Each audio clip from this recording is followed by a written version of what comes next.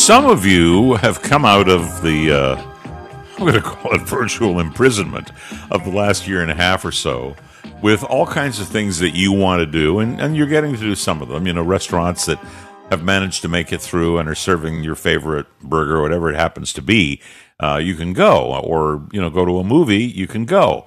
But you've also come out with, in some cases, I guess you could call it pent-up anger and a great deal of anxiety, and you've taken it out by way of going to shop. I haven't been able to shop like a normal person until now, so I'm going to go out and I'm going to buy everything.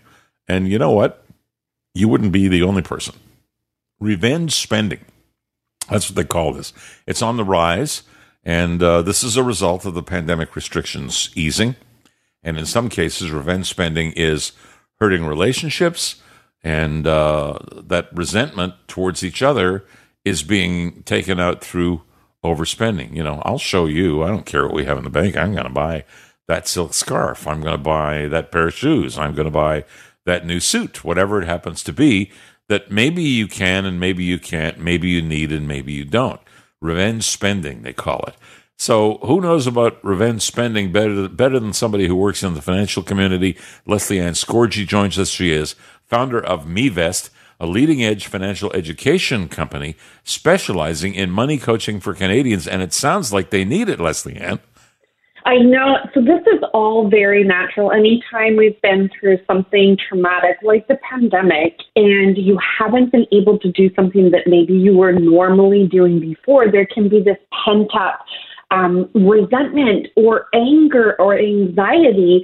And so what's happening right now is we are seeing a surge in digital and physical purchases, so happening at the digital checkout and also in physical stores.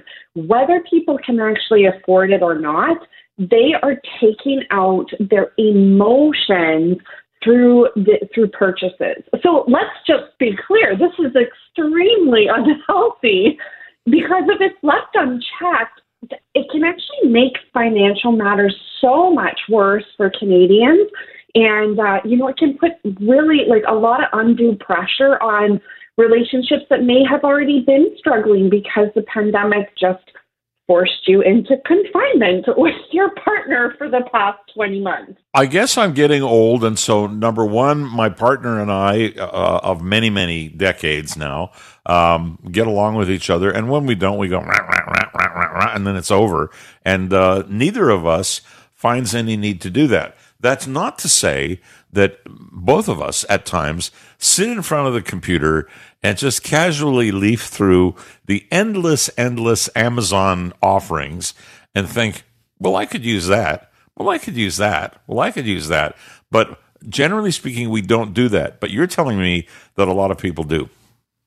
A ton of people do. And so boredom is one of the major factors that we know is linked to overspending. So if you have experienced boredom, like welcome to the club, everybody has during the pandemic, it does result in those, as you're calling, scrolling through Amazon. And instead of you and your partner just skipping over and saying, well, we don't need this, a lot of people are actually going to the confirm the checkout button. And they're checking out with many, many things. So if you're listening and you're not sure that this is you, here's a really good way to tell. Is if you in the past 3 months have had an Amazon package arrive at your door and you cannot remember what you ordered, that is a telltale sign that you are likely doing some revenge spending, some catch-up spending because of some underlying feelings that you have about the pandemic. Okay, so what do I do about it? I was just going to say, so there's hope here. And where I like to coach my students and clients is take this anger, this anxiety out on areas of your finances that could use a little revenge. Areas where if you took revenge, clever revenge, you could actually see an improvement in your financial health. So this is doing specific. You're talking about doing specific things, and I know you have a kind of a list. Maybe you could run through it. That's what I'm thinking. So, like, one of the things I think you should first target, take revenge out of any expenses that got out of control during the pandemic. And I'm going to call out a few items. The first is negotiating your home and auto insurance.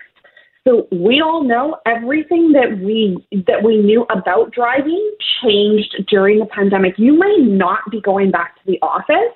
And so some new research coming from Omnia says that you can save about $300 to $500 if what you do is you renegotiate and bundle up your home and auto insurance. P.S. While you're doing this, you need to tell your insurance provider what changed. Are you driving as much? Are you not driving as much? So the other thing that we saw is subscriptions. Now, I'm a little guilty of this too. During the pandemic, we signed up for the Amazon Prime. We had Netflix. At one point, we had Crave. And I just started to kind of like dial it back, right? And so what we're seeing now with subscriptions, whether it's for a physical activity, so you're doing like yoga or maybe you're doing Peloton, we're seeing that subscriptions need to be trimmed and that this will add another $500 of savings back to your bank account in a year. And then here's another area is takeout orders and spoiling your kids. So I'm a parent. I know I felt pretty guilty having my kid be at home all the time, not having play dates and whatnot. And so we saw major peaks in spending from parents, just trying to make their kids feel a bit better. So this is another area I'd say, like, takeout food and spoiling your kids, trim here as well.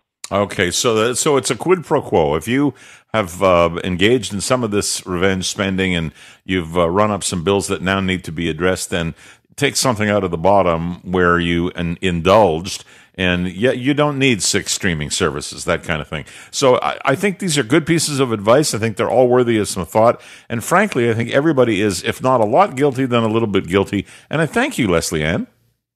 Thank you. There you go. Good luck. That's Leslie Ann Scorgie. She is founder of MeVest.